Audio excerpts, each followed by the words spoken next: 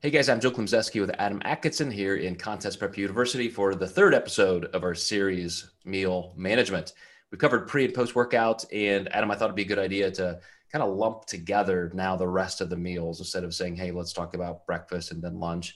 Because I know for a lot of people, it's, they're almost like numbered. It's like, oh, here's meal one, here's meal two. It's not necessarily a standard type of meal.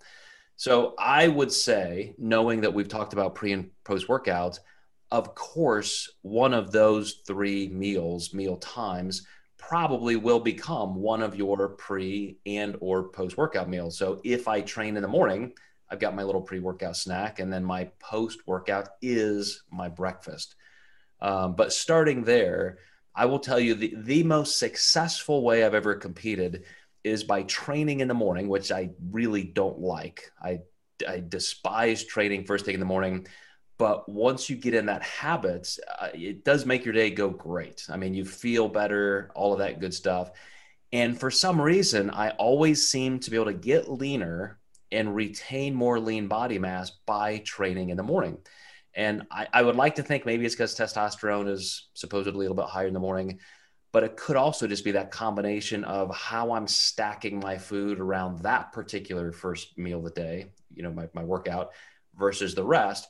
But I would always do what I mentioned for my pre-workout, little oatmeal, protein powder, something like that. And then I had a pretty standard meal, which would be something like two pancakes that I would make with some egg whites, or two pancakes with even 4 or 5 ounces of turkey or chicken. But I would always make kind of that breakfast type sandwich with pancakes, which maybe sound odd, but I always felt like that was kind of an earned thing. I had trained really hard, and it just worked well. So what do you like to do for your personal breakfast?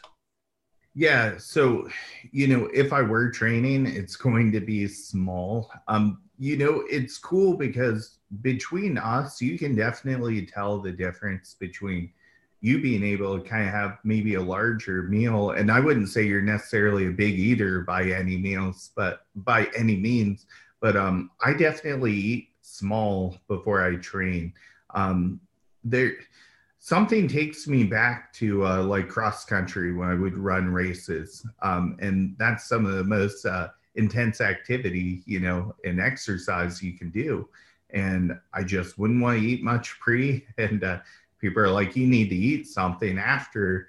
I'm like, I can have a protein shake and that's about it. So I'm someone who doesn't digest well if I have too much pre-workout. So a pre-workout breakfast for me might be just like a small amount of protein, just like from egg whites, a couple yolks, and then I might just throw that on like two rice cakes and call it a day. And I might only do two full eggs and one white, so actually way smaller than what I normally would do throughout the day. Now, if I weren't training, that might expand to like six whites and two yolks, and then we would be looking at like, three or four pieces of whole wheat bread or something like that if I'm not training. Mm. One of the things I think of for competitors in a calorie deficit is it's kind of an oxymoron, but I really find that almost one of two paths works well for people. Just kind of a standard breakfast, like we've described. Let's say you're not training in the morning. So you wake up and you have your egg whites, a slice of toast or oatmeal, something like that. Some people would do just oatmeal and protein powder and some fruit or something. Other people like you say, I'm just not a big breakfast eater, or I just, I like smaller meals. And so one of the things that I would always experiment with is exactly how that made me feel. If I could just do a couple egg whites, or, a couple eggs, virtually low carbs or no carbs, if I was trying to save them for later times and workouts in the day.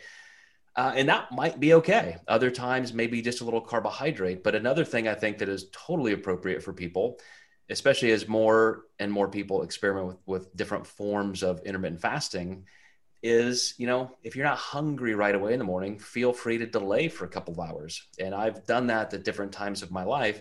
And I really do feel better waiting until I get hungry. So maybe 2 or 3 hours after I wake up, then I have breakfast. And every once in a while, I'm just not hungry and I forget, and it's lunch all of a sudden. And so I've almost created a true intermittent fasting kind of window.